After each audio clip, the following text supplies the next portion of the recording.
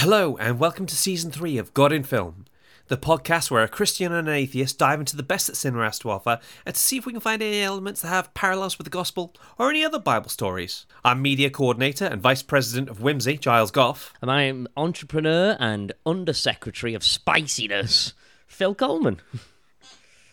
And we're currently continuing this little mini-season of God in Film where we're going to look at TV shows that have parallels with the gospel or any other Bible stories that jump out at us. So today, we're going to be looking at a classic show, one that has influenced political thought for a generation of people. So let's climb aboard Air Force One as we look for faith parallels in Aaron Sorkin's The West Wing. Phil, you're new to this show and you've not seen all of it, so what did you think? You know when you just wake up for the first time and think, hang on a minute, why wasn't I always watching The West Wing? Like, that's how I feel about it. It's great. It's cinematically wonderful. The acting is absolutely on point. The writing is just masterful. And I've got a lot of time for it, and I think I know what my new binge show is going to be. So, yeah, it's great. I really, really enjoyed it. It can be a tough show sometimes because sometimes it'll take you a few watches just to work out what the hell is going on. Two Cathedrals is the first one I watched, and to be honest, watching that was it's just beautiful. Martin Sheen there, just acting the crap out of acting.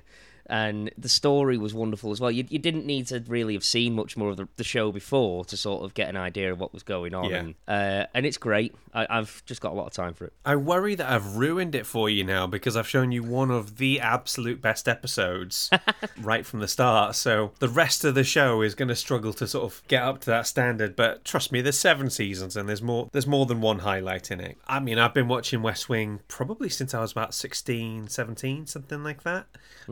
This sort of show has had, I think in a lot of ways, probably influenced the way I approach things politically. You know, not necessarily the policies, but the way I think about things and the sort of defining principles for how I go about sort of looking at something. You know, This is a fantastic show, and we're gonna have to be very careful what we say because this is an absolutely beloved show. We'll do our best. Without further ado, let's hear Phil's facts. Okay, so The West Wing is an American serial political drama television series created by Aaron Sorkin that was originally broadcast on NBC from September 1999 to May 2006.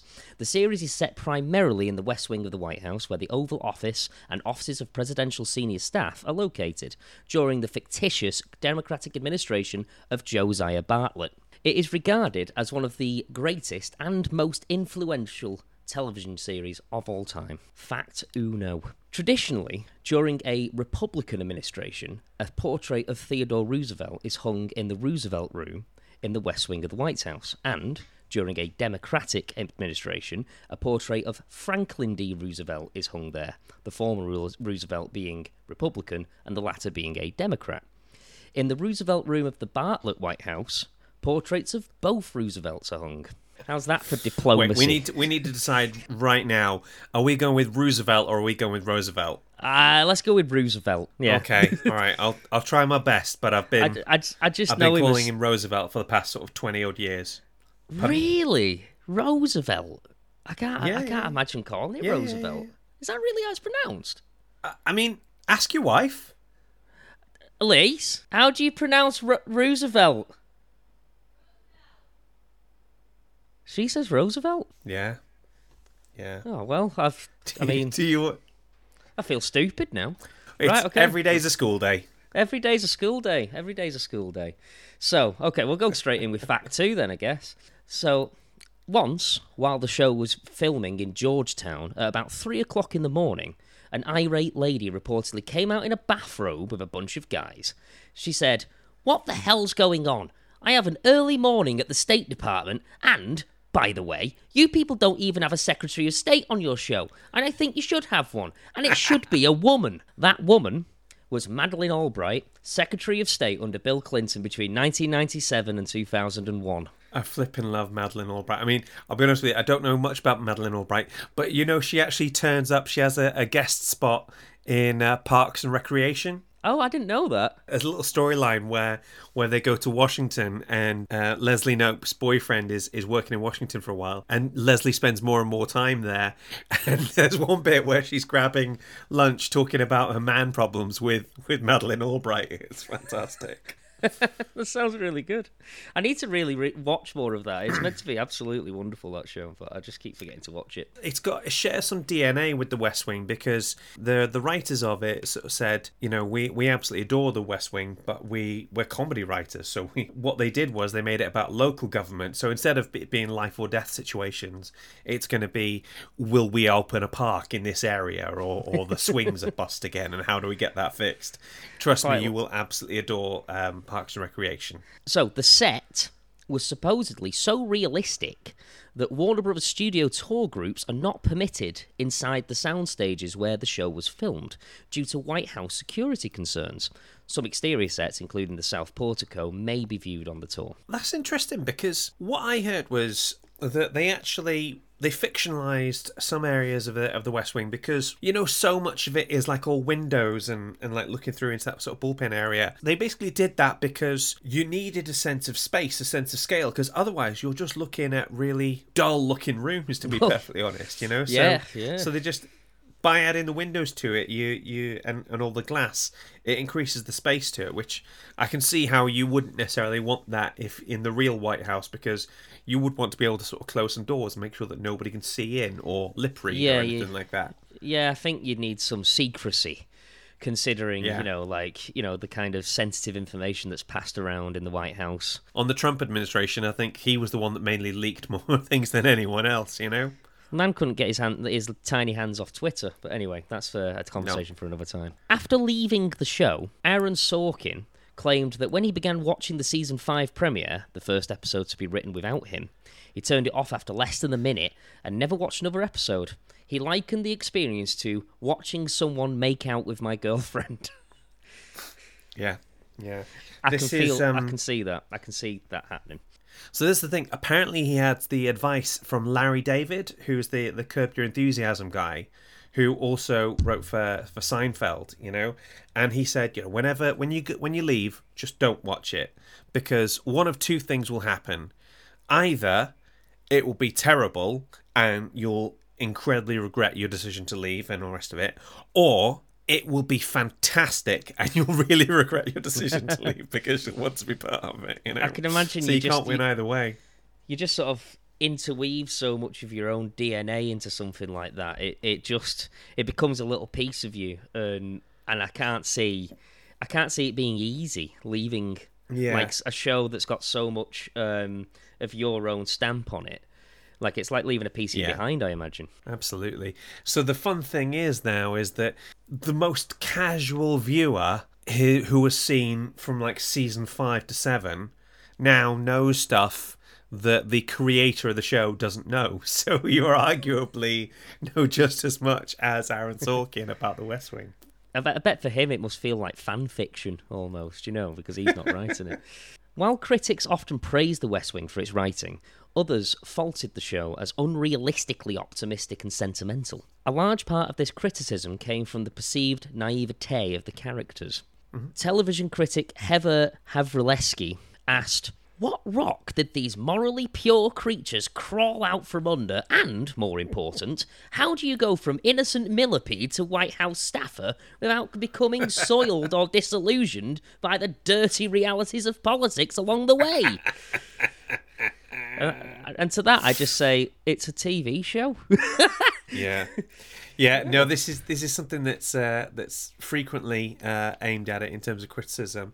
I mean, if you want to see a dour, depressing version of the White House, then House of Cards is fine. I mean, for the last 4 years, the news has done a brilliant job of that as well. I was going to say House of Cards would be my go-to. If you want something that's just going to make you go, all politicians are absolute snakes, just me and you, hun, from now on, then watch that. You know what I mean? Oh, just me and you, hun. I'm just picturing you now in front of a vinyl sticker with "Live, Laugh, Love" written in your house. Saying, no. "Oh, that all snakes. It's just me and you, hun. Like you and me against the world." Tell you what, mate, those bloody Democrats are all snakes. I don't think I'll be hanging out with them anymore. Just me, you in White House, love. Anyway, and last one for this one. So The West Wing is noted for developing the walk and talk, long Steadicam tracking shots showing characters walking down hallways while involved in long conversations.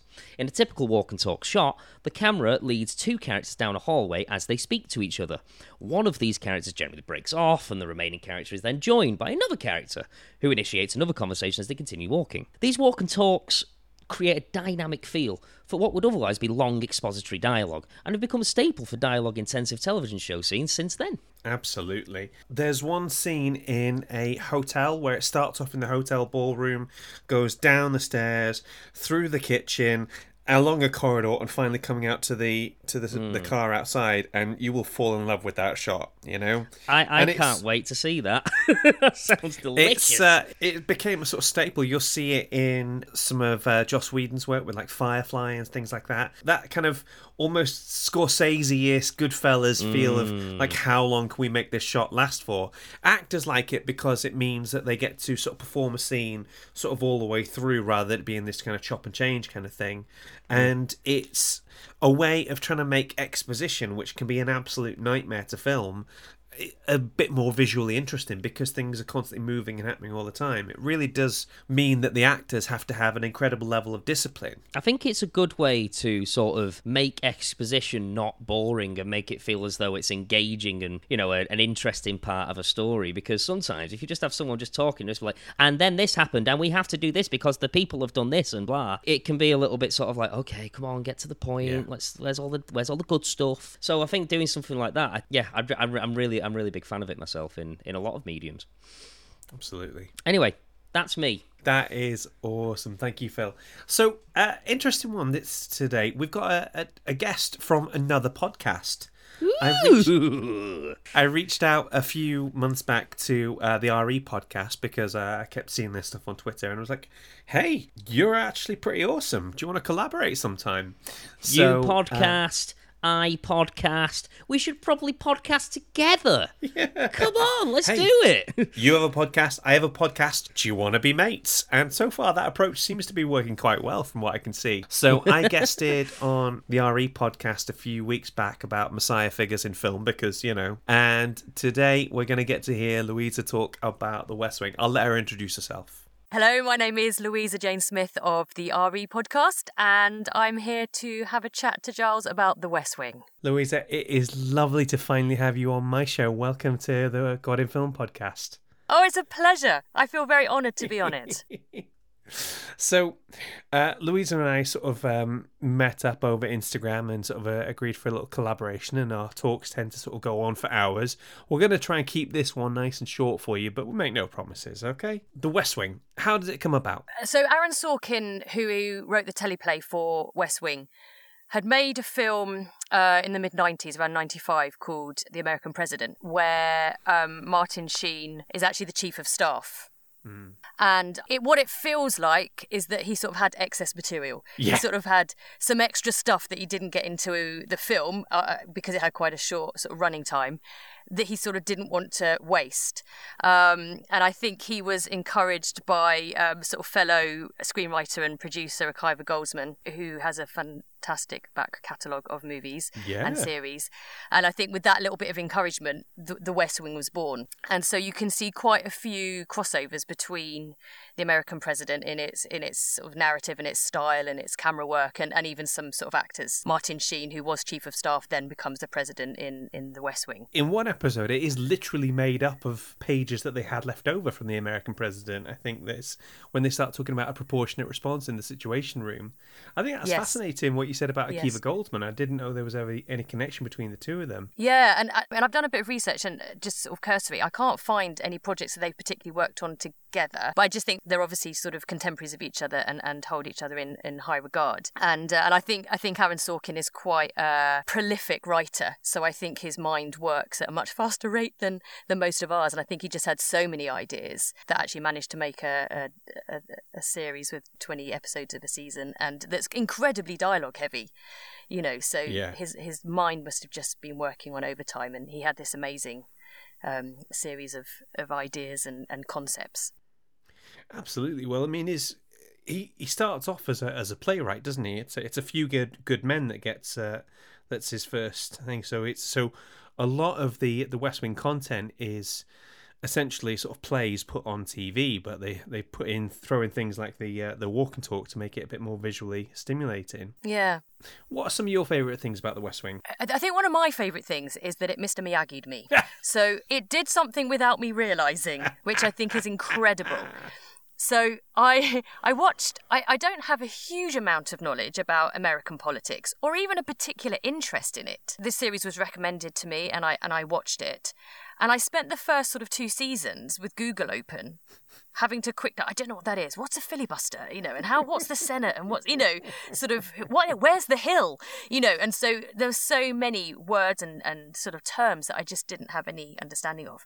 Mm-hmm. So you're there and you're listening to this dialogue and it's incredibly dense and it's very political and economic and, full of these references that you can't quite follow. And you watch these 2 seasons and then you get to the end of season 2 and you are sobbing. And you're like, how did that happen? How have I become so invested in this storyline and in these characters when it's very much outside my experience and knowledge base? So I thought there's something quite incredible about this. So I think that's one of the things I love about it. I think the other thing is probably a lot of people listening have had an experience over the last decade or so where we felt frustrated with the people that are in power. So whoever that might be in whatever country, I'm sure a lot of people can relate to that frustration. What the West Wing does is it creates an administration that is, what if? What if the people in power had integrity and had wisdom? What would that look like? And so you're kind of living vicariously through these characters that have been created in a world where people just do the right thing. But I think what's clever is it's not idealistic. It's very real, and these are flawed characters that make mistakes. So, you've got a chief of staff who's an alcoholic and a drug addict, and you've got a deputy communications officer who dates a cool girl, and you've got an American president that lies. Yeah. I don't want to spoil too much. So you've got these storylines where you've got these flawed characters, but watching how they deal with it, they deal with those flaws in a very wise way with showing a lot of integrity. So there's just this sense of hope of what it could be if we had good people in power. So I think they're the 2 things that I love about it. And it uses, obviously, fictional storylines based on real life. So it is relatable. And you can think, oh, yeah, so that relates to that real life historical event. And that's what they could have done. Talking about that, one of the things that was most fascinating, because I was a fan, like, from the broadcast era, from the time it was sort of being broadcast over here, and I remember sort of watching it when I was 17 and doing my A-levels, and I remember literally one of the things that my brain thought about at some point after 9/11 is, oh my gosh, how is this going to affect the West Wing? Yeah. And the fact that they don't try to sort of work it in. They literally have this little standalone episode that tries to address it to the best of their ability, and then they move on. I thought was an incredibly classy way of doing things, Yeah, absolutely. I mean, I have to admit I came late to it, so I probably watched it around maybe, 8 or 9 years after it was first broadcast. So I was kind of late to the show. But what that meant was I could binge watch it. I didn't have to wait for each new episode. Also meant you got to be able to watch it with IMDb handy, which would have been really useful, Absolutely. It's such a successful programme that people genuinely wanted Martin Sheen as the President of the United States, and there was a sort of campaign of Bartlett for President, and you thought, well, actually, if Aaron Sorkin was the chief speechwriter for the administration, if Leo McGarry was the chief of staff, you actually wanted these people in power, that they were that convincing. And I think now, if Martin Sheen ever walked into a room, I think people would stand up, because I think he's got such presence and such gravitas as an actor, and obviously the script is out of this world. So it's a sort of example of some perfect script work and perfect casting. So Why do you think it's still so culturally significant? I mean, the first episode aired well over 20 years ago now, and yet it still seems to have made some kind of lasting impact on society. Why do you think that is? Well, it's not because of the fashion, because the suits in the first season are terrible and they're very dated. But I think is that the human condition doesn't change. Humans don't change, and politics doesn't change. Is that every administration is dealing with the same problems over and over again. So I think that's why it's probably still resonates today. And as I was saying, we've all felt frustrated. So it's sort of this like oasis of a place we could go where there's hope and there's wisdom. The dialogue is unique in that how quick and dense it is, but it's accessible. You can understand it, and you feel cleverer watching it. Absolutely.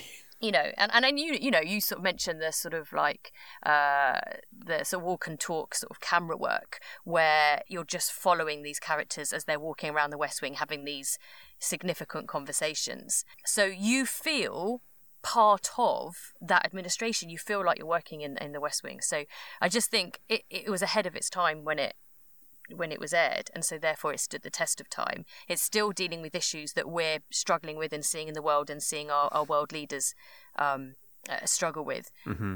But it's got hopeful and it's real, it's authentic, and it's got characters in it that are flawed, and I just think we can all relate to that as well. So it's not this idealistic, I can't relate to these people. They're people that are real, and in some ways it's not just about American politics, it's about the state of the human condition, which is always going to be relatable. Definitely. Honestly, Louisa, your passion for this show comes out in every single syllable. It absolutely resonates from you. Listen, thank you so much for talking to us today. Do you have anything you would like to plug? Yes, so coming up I've got quite an exciting series of podcasts on the history of religion. So we're looking back into ancient religions like Mesopotamia and Stone Age burials and indigenous religions, and giving a bit of a whistle-stop tour for anyone who's interested in that. There are some very exciting guests, but they're quite secret at the moment. Awesome. Can I just very quickly say my two most interesting West Wing facts, and if you want to edit them in, you can fabulous. Absolutely. If you've already said them, don't. So my first one is that Martin Sheen has a birth defect from when he was born, which means he can't put a jacket on normally. So every time you see him as an actor playing the president, he does the little twist thing, and that's because of a birth defect, which I thought was interesting. The other interesting thing is that Sam Seaborn was meant to be the main character. Well, that was why Rob Lowe ended up leaving. Yes, absolutely. Because originally the show was meant to be sort of based around him, and then you start adding more and more fantastic actors. You originally weren't going to see the president in the first case. You'd only see him sort of from the background and just popping in every so often. Do you know who they originally had lined up to play the president? It wasn't Val Kilmer, was it? It wasn't Val Kilmer, no. That's a bit of a left field choice. It was Sidney Poitier. Which is interesting, because that would have been interesting forecasting in a way. Well, they couldn't afford him, basically. Okay. They went with Martin Sheen because he was cheaper. Yeah. Talking about forecasting, spoilers for anyone who's not seen the later seasons, but the character of Santos, who ends up sort of becoming the presidential candidate for the Democrats in the thing, he was actually inspired by Barack Obama. The screenwriters literally just got onto Obama's staff, because he'd been a keynote speaker at a Democratic conference, and they were like, hey, this guy's pretty interesting, can you tell us a bit more about him? So there is a direct connection between Santos and Obama. It's not just a delightful coincidence. Absolutely. And obviously everyone has to see CJ Craig do the jackal. Definitely. Say no more. Awesome. Thank you so much, Louisa. I really appreciate Thanks, you spending time with Giles. us. So now it's time for Finding the Faith in the Film. Awesome. I don't know how many more different ways I can do that. I think you're doing it beautifully. I think it's wonderful. So when it comes to this show, there are lots of different things that we could talk about.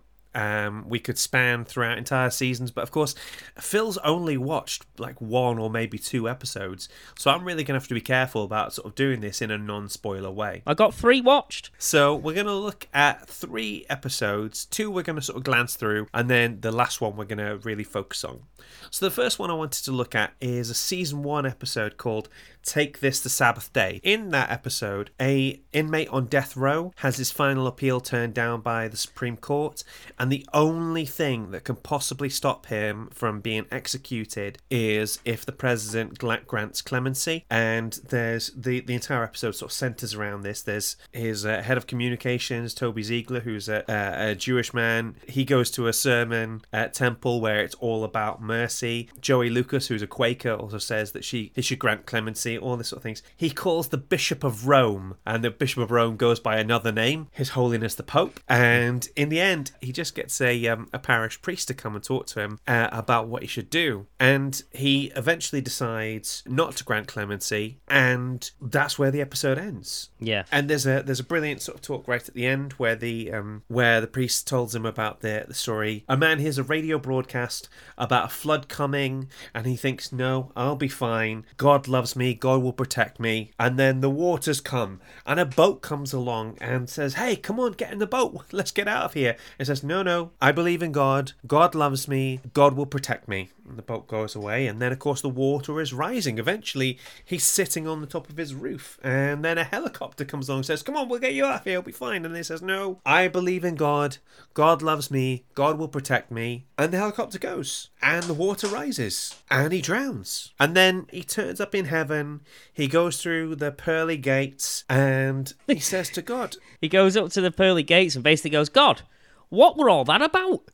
You know what I mean? I prayed loads to you, and you still didn't save me. At which point, he just goes, well, did you not hear the broadcast, or the guy in the boat, or, oh, wait, there was a helicopter as well. Maybe I should have God written on the helicopter, and maybe you'll know. God basically says, I sent you all these things. What the hell are you doing here? So we're not going to spend too long on this. If your job says you should kill someone, and your faith says no, obviously don't kill them. I feel that that doesn't even need explaining that much, you know? Yeah, no, I think that just killing someone just in general is just a kind of a rule of thumb absolute no-no for all of life, you know what I mean? Like, no one has the right to that power. There is a longer conversation to be had about when your professional role conflicts with your religious beliefs, and I have a horrible, horrible feeling we'll talk about gay wedding cakes at some point, but today is not going to be the day we talk about that. The next thing I wanted to talk about is the Portland trip. Did you see that one? I did see that one. That was the one that's on the plane, right? Yeah. Mm-hmm. So what happens on that one is that the president and most of his staff are on the plane to Portland. They're taking a late-night flight there, whilst Josh is dealing with a Republican congressman who is trying to pass what's basically a Defense of Marriage Act, the idea that marriages would be sort of recognised as being exclusively between a man and a woman. And that congressman is a Republican congressman. He's promoting it. He's also gay, so it seems antithetical to him. It seems counterintuitive. And there's a line in it, we're not going to get into that too much, but there's a line in it where the president says, it's legalized gay bashing, Josh. He says it over the phone from the plane. Now, this was weird. Not weird. This was revelatory, because this is the first time I'd seen anything in pop culture where there was someone who was a devout Christian, that their credentials as a Christian were unimpeachable, but they were pro-gay rights. So have you ever heard of something called Section 28? I've heard of it. I don't actually know what it is. Okay. This is one of those areas where you are just too young to remember it. There's a lot of them areas, to be fair. So I rely a lot on other people's knowledge to be able to gain that. So. Okay. I was 17 around the year 2000 when people were talking about Section 28, so it sticks in my mind. Basically, from 1988, Margaret Thatcher's government brought in one particular rule that said that local authorities were not allowed to do anything that would promote a homosexual lifestyle. And as part of that, it also meant that teachers were not allowed to talk about homosexuality to their students in any positive way whatsoever. What do you think of that? How in the name of anything good did that get promoted and passed? Like, was this in the 90s? It happened in 1988 and it was abolished in 2000. So it went all the way through the 90s. So basically pretty much all my schooling with the exception of last year. That's appalling because, well, I mean, imagine that in today's climate. There'd be people in the streets. Not that you're allowed to do that Absolutely. anymore, like to a certain degree, but still, Yeah. So the effect of that was that nobody educated was telling my generation of school kids about homosexual issues and gay rights or homophobia or anything like that. Now, it was a much more openly homophobic culture back in the 90s. So the only areas where we were learning about this stuff was TV. You know, TV was the thing that was becoming, that was actually talking about it. I think Anna Friel had the first same-sex kiss on British TV in an episode of Brookside. But if you weren't a big soap watcher, and the only things that were talking about these things, it was basically this and Dawson's Creek, you know? So there wasn't a lot going out there that you could really sort of grip to it. anything that was American and had those themes that was being syndicated over in the UK would be the only way you'd be able to see that, unless there was a particularly, sort of gripping storyline in a soap or something like that in the UK. So, I mean, it certainly felt like it. I mean, I'm sure people can come up with plenty of examples that said, no, they talked about it in this and they talked about it in that and all the rest of it. But for me and for the type of shows I was watching in the late 90s and early noughties, these were the only things. And Christianity and homosexuality were always presented as binaries, as two things that were antithetical, that you couldn't resolve them in any way, shape or form. And I will be totally honest, my views on gay rights and LGBTQ issues have not always been as evolved as they are now. And to a certain extent, that's on me, but to a certain extent, that's also on the people who were teaching me at the time, you know? I was 17. I certainly didn't have the most evolved views on pretty much anything at the time. And this example of somebody who definitely loved God, but who was definitely pro-gay rights, was fascinating. And it's something that I come back to regularly in my brain. The first time that I was able to reconcile those two things was reading a lady called Vicky Beeching's book. She wrote a book called Undivided. Basically, she's an English singer-songwriter who wrote gospel music. So she was taken on over in the States and she was absolutely embraced and they loved her and everything. Yeah. And being a lesbian, being attracted to women and having to hide that, having to sort of tamp that down, started to affect her health on a serious level. She actually ended up having a bit of a breakdown. Well, it would, wouldn't it? Like, it's that is fundamentally who you are as a person. Like, just as a side note from what you're saying, I think it's appalling that it's, for so long, it was treated as like an illness or a phase or something like that, that you would be homosexual or bisexual or even feel as though that you weren't the correct gender and you wanted to change your gender, or even just change your sex.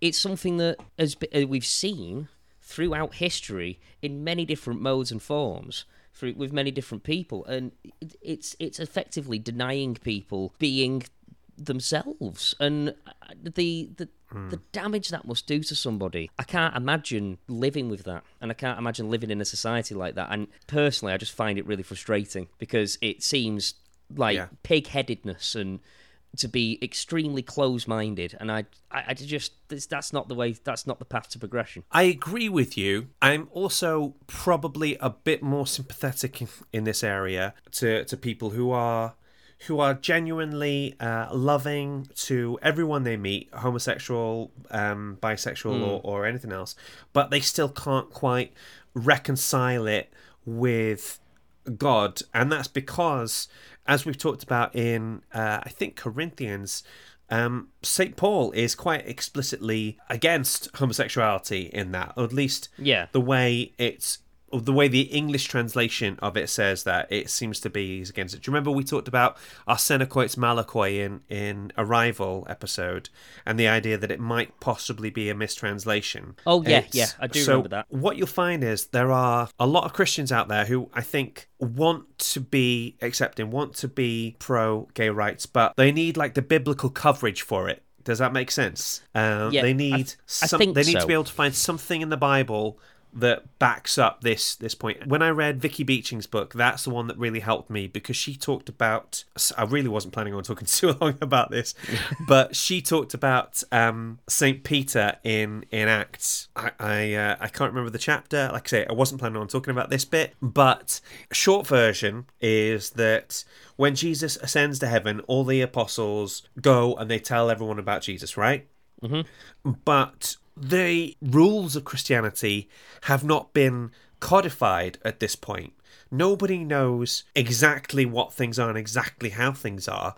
Jesus has been talking for so long, but it's not always been effectively written down or trying to connect with those people. So Peter thinks that the good news of Jesus Christ is only for Jewish people, right? He thinks, well, okay, so Israel is God's chosen people. The Son of God came to Israel, so it's clearly just for us, right? Yeah, and I get that. God gives him this vision, and the gist of it is like, no, this is for everybody. This goes out to absolutely everybody. There's a similar thing where Vicky Beecher makes a point of, we're always taught that it's meant to be for everybody, except gay people. That's not, they can't have this. This isn't acceptable. And yet, when we look, whenever there's somebody who we're told that they're wrong, something about them's not quite right or something like that, you can guarantee that's where Jesus will be going. Jesus will be talking to a Samaritan woman. He'll be talking to an unmarried woman. He'll be talking to Romans. Everybody who you think that they are wrong, that there's something about them that is wrong, Jesus will be the first one there going, my love is for you. It's not just for these people. I find it fascinating the amount of people who misinterpret that and say things like, well, that's not what I would think would be of the Lord, as it were, homosexuality or anything, basically. When as really, if I know anything about Christianity, it seems to be that Jesus would be like, no, I want to welcome everybody. We can all come to my club, like we can all sit in the same room and be friends. I feel like that sometimes gets misinterpreted quite a lot. But I'm not saying by everybody who believes in God, but I'm just saying that there seems to be a large amount of people who will be very religious and also be sort of, for example, against people being homosexual or gay rights or anything to do with homosexuality because they think it's not correct. I'm not saying that's for everybody. I'm just saying that it seems to happen a lot, and I don't know why. Yeah. Like I say, if you imagine it as there's three sort of strands within modern day Christianity. Okay, there's the people who have reconciled the two things, that they've found a way that they're okay with it, and not just okay, but also able to embrace it. There are people, quite a sizable chunk, I'd say, in the middle, who are genuinely struggling. They absolutely want to love their homosexual brothers and sisters. They absolutely want to follow God sincerely. They are still struggling to reconcile that. Mm-hmm. Those people I've got a lot of time for, because I was that. And then you have the Westboro Baptist Church. You've got full-on hardcore bigots, and I don't have time for their nonsense, Yeah, I think that's who I mean. Like people like the Westboro Baptist Church who just don't make any sense in my head. Basically, they just I don't understand them. Yeah, we'll talk about some of the issues related to this in some later episodes. But what I want to move on to is the absolute big dog of West Wing episodes. The one that everybody talks about. The one that is probably my favourite.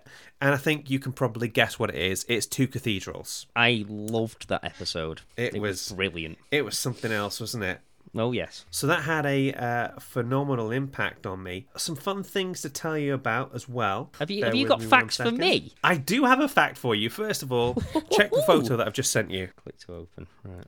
I see. So that's one you've taken. Yeah. That is one very shaky photo of one of the windows.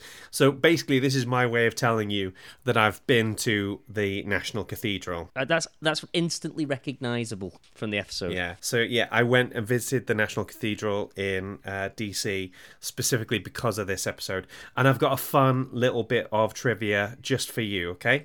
So I've sent you a picture of the outside. Yep, I can see that now. And I'm going to send you a little close up of some of the gargoyles thing attached to it, and you tell me what you see. Okay. Is that Darth Vader? That is Darth Vader.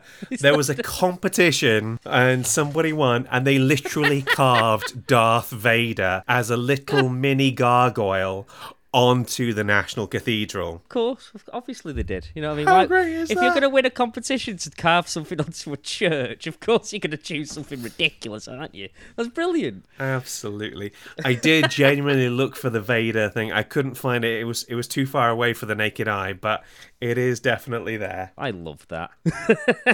So, obviously, we're going to be talking about the episode 2 Cathedrals. Obviously, we're going to be focusing on the scene where Bartlett basically gives God a good telling off. I was really captivated by that scene. Like, I wasn't really sure what to expect of The West Wing, and when I first started watching it, because I started with that episode, I was sort of like on and off a little bit. And as soon as he said, "Can you just seal the cathedral for me for a minute?" to was it John Spencer's character? To Leo.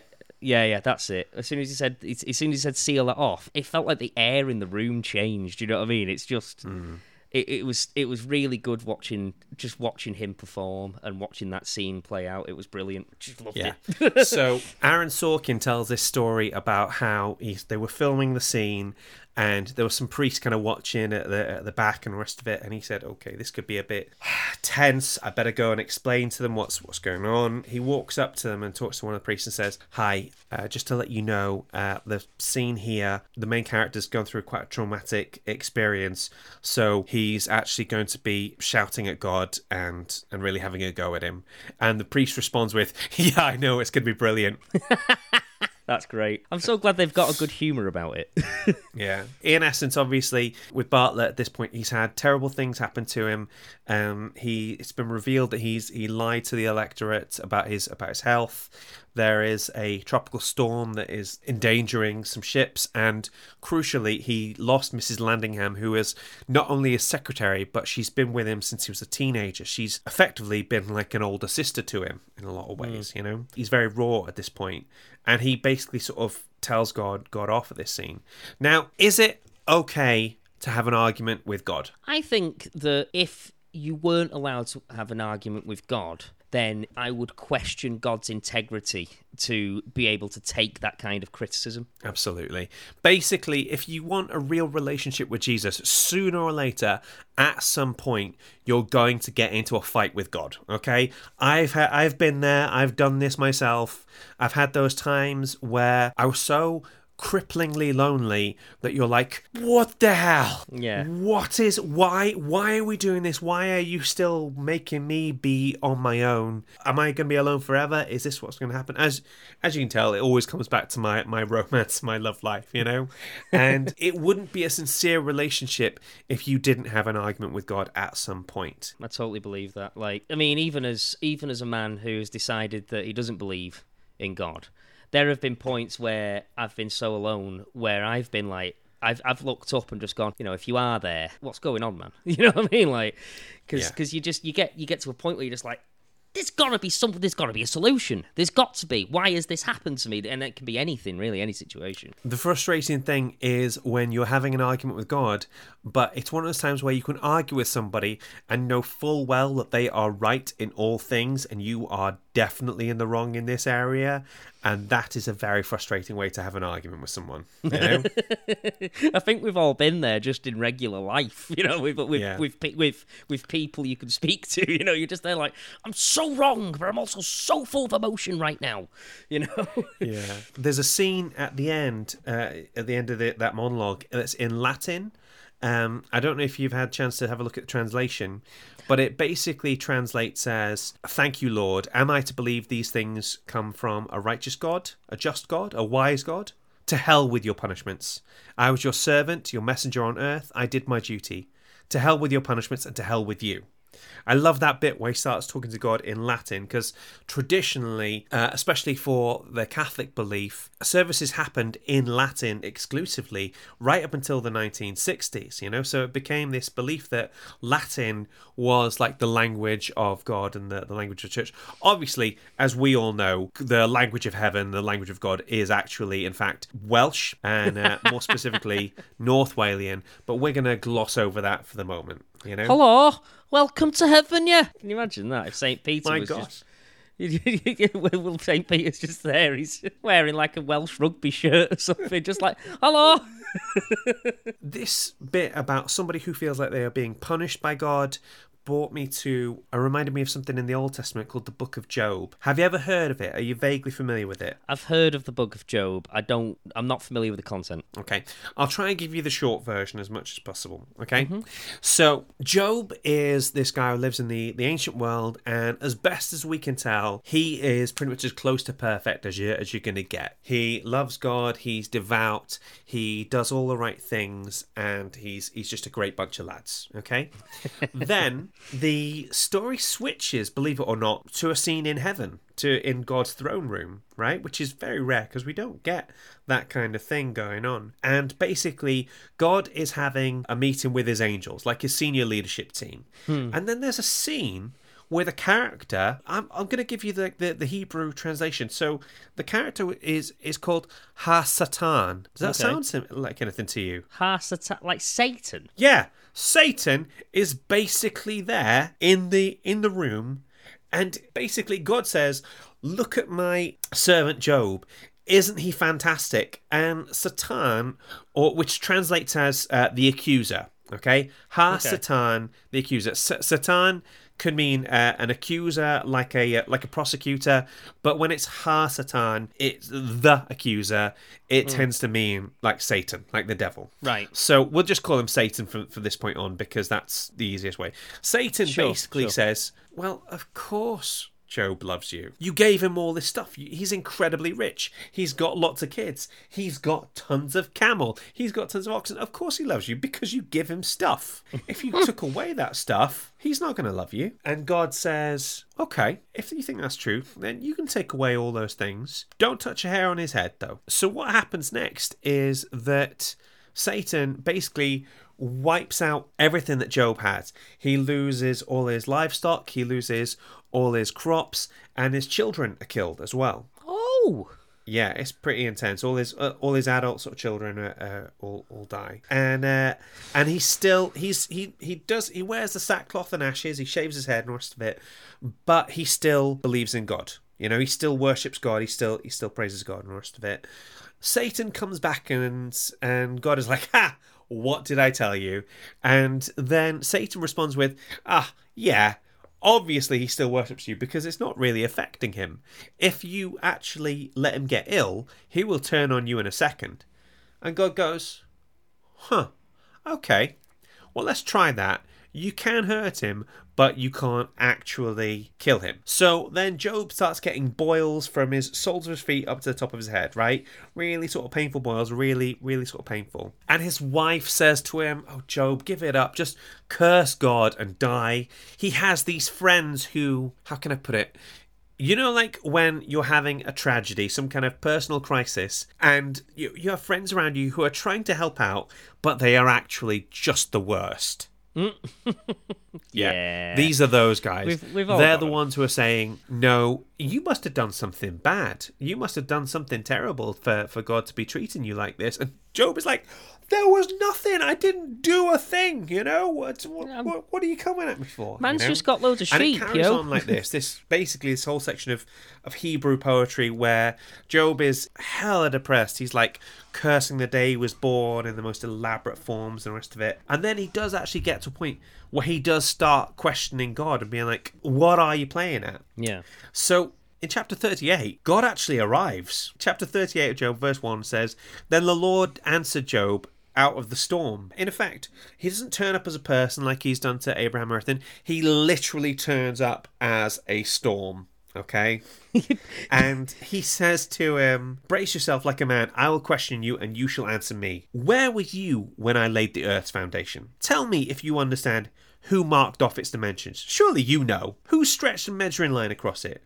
Or what were its footing set? Or who laid its cornerstones while the morning stars sang together and all the angels shouted for joy? Who shut up the sea behind doors when it burst forth from its womb? When I made the cloud its garment and wrapped it in thick darkness? When I fixed limits for it and set its doors and bars in place? When I said, this far you may come and no further. Here is where your proud waves halt. Basically, God is saying to him, excuse me, who do you think you are?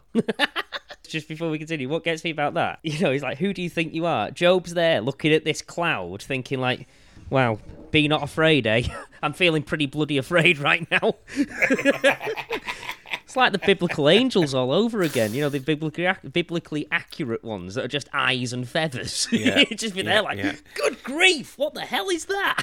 You know? Yeah. So here's a question for you. Have you ever had something where you're the authority, where you know what you're doing, and somebody questions how you're doing it? Loads. Yeah. Loads. You were a manager at Pizza Express, weren't you? I was. I wouldn't say I was the best manager, but I wouldn't say I was the worst manager either. And there were some points where I was just like, no.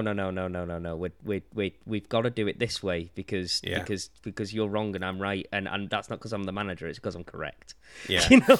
And that's the thing. Sometimes, I mean, you and I have had this where we'll fall out over something in a script or something, and you and I will sit down and we'll sort of have a debate and we'll thresh it out, and between us we'll come to some kind of understanding.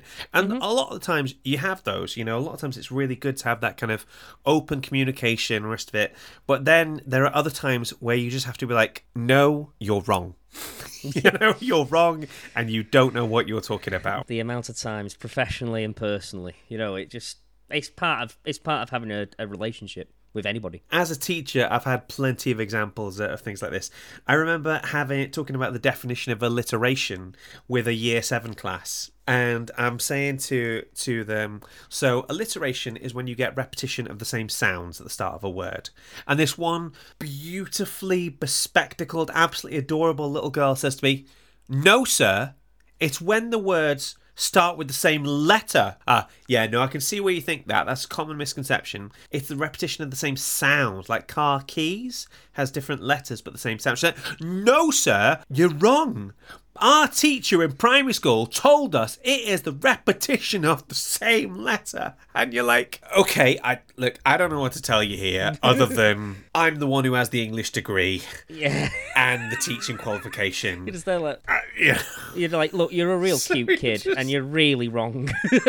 Yeah. That's I can imagine that being really difficult. But I can't help but feel like that's fair. That's how God must feel about things, you know? When somebody's screaming at him and he's like, it's not that God won't tell you, it's that he can't tell you. He can't explain to you why this is wrong, because I think your brain would melt. So we've come back to this question a lot of time of if God is real, why do bad things happen? And I found out there's actually a name for this. This is theodicy. All right. Theodicy. And it's basically the answer to the question of why God permits evil. Isn't that also a poem by Homer? Oh, right. Yeah. I learned this word today, and for all I know, I could be pronouncing it horrendously wrong. If I am, I apologise. I was going to say, you're doing better than me. I've never heard the word before, so... I mean, Roosevelt disagrees with you. So anyway, theodicy is defined as a theological construct that attempts to vindicate God in response to the evidential problems of evil that seems inconsistent with the existence of an omnipotent and omnibenevolent deity. So we keep coming back to this issue of why does God let bad things happen? And I kind of think that is the wrong takeaway, because no answer is going to satisfy you. Because if somebody is saying, God, why has this terrible thing happened to me? I don't think they really want an answer. Yeah. I think it's more of a sign of pain and anguish rather than a genuine theological question. They just want to have a go at someone, because there is no answer, really. There is no real answer unless somebody has gone out of their way to wrong you. Unless there is a person or force that is definitely to blame, there's no blame. There's nowhere you can put your blame. You've just got to absorb the grief and try and move on. Well, I mean, if it's something that's bad that's happened to you that is man-made, there's an easy explanation. You know, we have evil in the world. People do evil things. The only way we can take that away is taking away their free will, which makes the tricky bit is, God, why do you let natural disasters happen? Why do you let sickness happen? That sort of thing, you know? That's kind of what I was getting at. I think the thing to take away from this is that God does not need to explain himself to you. In some cases, I think he can't explain himself to you because your brain would melt, you know? And the thing to take away from this is to remember that you're God's servant. You do what God tells you, even when it's hard. In this case, we have somebody who is the most powerful man on earth, who is still subject to God's will. I remember I was being in a Christian union at one point, and somebody said, don't ever call God your mate. You're not chums. You're not pals. That's just a level of equality. But sometimes you need to remember a little bit of the distance, that there is a sovereignty to him. He did create everything, and you kind of need to bow down before him. So for me, that's why I call him Lord, more often than not, rather than some people who literally are, I kid you not, some people call him Daddy God, which I think infantilizes us both. That feels wrong. That makes me feel a bit ill, actually. That's a bit strange.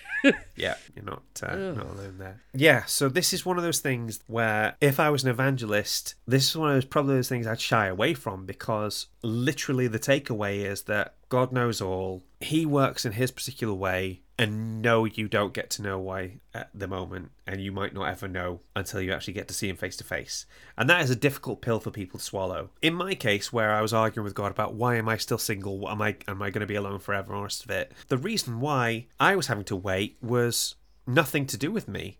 Claire says about this, like, yeah, no, we could have gotten together a lot earlier, but I wasn't finished cooking yet. I was still being made into the person that God would need you to be, you know? Yeah.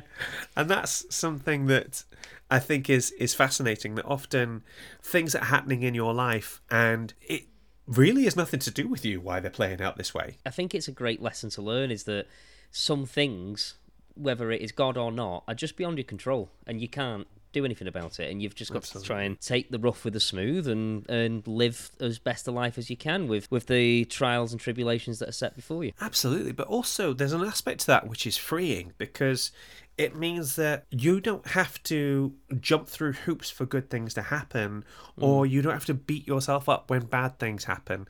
Sometimes things are great, sometimes things are terrible, and sometimes there was nothing you could do to influence those things either way. It's kind of nice in a way, really. Going back to managers, having been a manager, and now I've gone to a job where I'm no longer a manager, there is an element that is very freeing where I don't have to make any big decisions, and I can just be a cog in the machine, because being a cog in the machine, no one really looks to replace you unless you're faulty. So as long as you're doing your job correctly, you're not going to get pulled up on anything or bothered, and it's kind of nice, really, because you just sort of do your own thing, and then you've got time to do other stuff afterwards. It's good. I think it's a good thing. It's nice to have a weight off your mind. So that is the end of our Finding the Faith in the Film section, and that is the end of our episode. Phil, how have you dealt with all the things I've tried to cram into your brain today? The way I deal with it usually is I just sort of come away from it. I'll talk to Elise for a bit and about what we've talked about, and I don't know, go and have a root beer or something. just carry on with my life pretty much. But no, I've enjoyed it. It's been nice to I always enjoy the kind of discourse we have, because I think it generates some really interesting parallels between our different ways of living our lives, and I find it fascinating. Awesome. Well, listen, save me a root beer, and we'll meet up and we'll plan our next bit of world domination. Listeners, thank you so much for joining us for this episode, and thank you for joining us so much for this series, and we hope to see you soon. Phil, have you had a good time? Absolutely, and I'm going to go watch some more West Wing in a bit. Awesome. So glad I brought that into your life. Thanks, guys, and we'll see you soon. Bye. Bye. Gory Film is hosted and created by Giles Goff and Phil Coleman. Mixing by Phil, editing by Giles. Our logo was designed by Julie Walsh, and our theme tune was composed by Rick Lee. Waffle editing by Natalie Austin. Gory Film is a Dash production. Please rate and review. Unless it's a 1-star, in which case, you know what? You're not getting Uncle Fluffy on this one. If you think we deserve a 1-star, you're wrong. Just wrong. So just stand there in your wrongness and be wrong and get used to it. And while you're at it, bring us the finest muffins and bagels in all the land. What's next?